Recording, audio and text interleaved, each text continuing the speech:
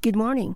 This is Minnesota River Valley Master Gardener, Barb Lamson, and with me this morning is my fellow Master Gardener, Karen Wright. Hey, Karen.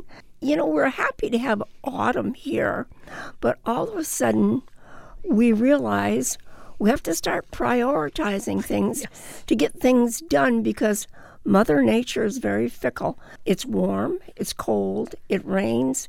We don't know. So we were asked the question, what do we need to do first?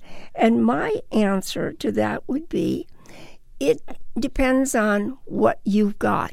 And when you talk gardening, for us, it's always the vegetable garden. We're going to continue to harvest fruits and vegetables as long as they're out there.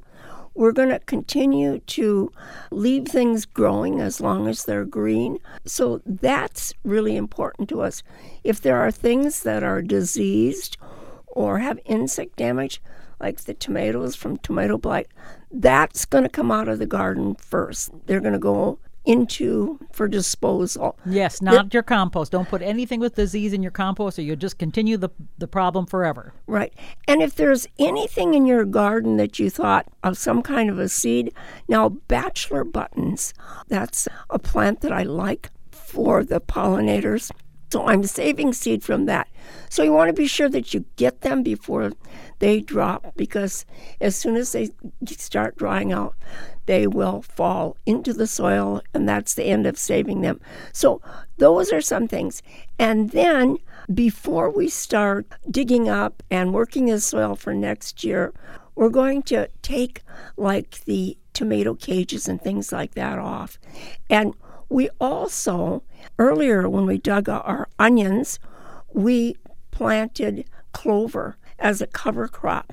And as much as we would like to see that growing all winter long, it grows, but as soon as the fence comes down, but good counsel, the deer come in and they eat it. Right. We put down some of this heavy cattle fencing to keep them out, lay it down on the ground and thinking they wouldn't walk in there and eat it.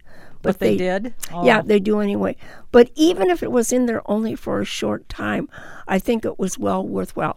So when you're thinking about what you should do first, take a look at your own garden and decide. Well, I was going to say, and one thing, if you want to keep things going a little longer, you could get some of those covers for things like some vegetables maybe that you want to harvest for a little bit longer. If they haven't froze completely, sometimes you can extend the growing season a little, so that's a possibility. Or if you want to have some flowers or something that might bloom a little longer, protect them with a cover.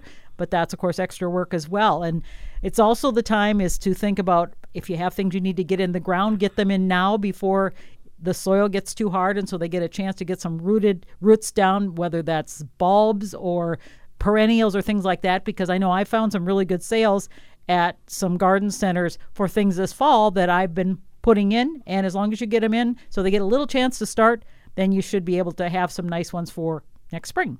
Yeah, that's the whole thing, getting things started. After October 15th, it's getting too late. Yeah. Too late for the first frost. Daffodils, most of those things, and you're not dividing plants anymore then. So bear that in mind. There's a lot of things that we can do. We can also take our journal and we can make some notes. And, rotating your crops is extremely really important. Yeah. So write that down. And you know what I did? I actually went out and took pictures, Barb, because there's some areas that I thought, these plants are too tall for the borders, so I should switch that out next year. And I also have actual drawings that I've done of my vegetable garden, so I could say, okay, this is where the tomatoes were this year, so next year I need to plant them somewhere else, because it is important to rotate so you don't spread disease, and it's just something you need to do, and pictures are a great way to do that. Yeah, I agree. One picture's worth 1,000 words. Plus, you get to see the color, the size, all of those things are really important. If you'd like more information about putting your garden to bed, contact your Extension Service. They've got lots of good ideas for you. This is Barb Lamson along with Karen Wright, wishing you happy gardening.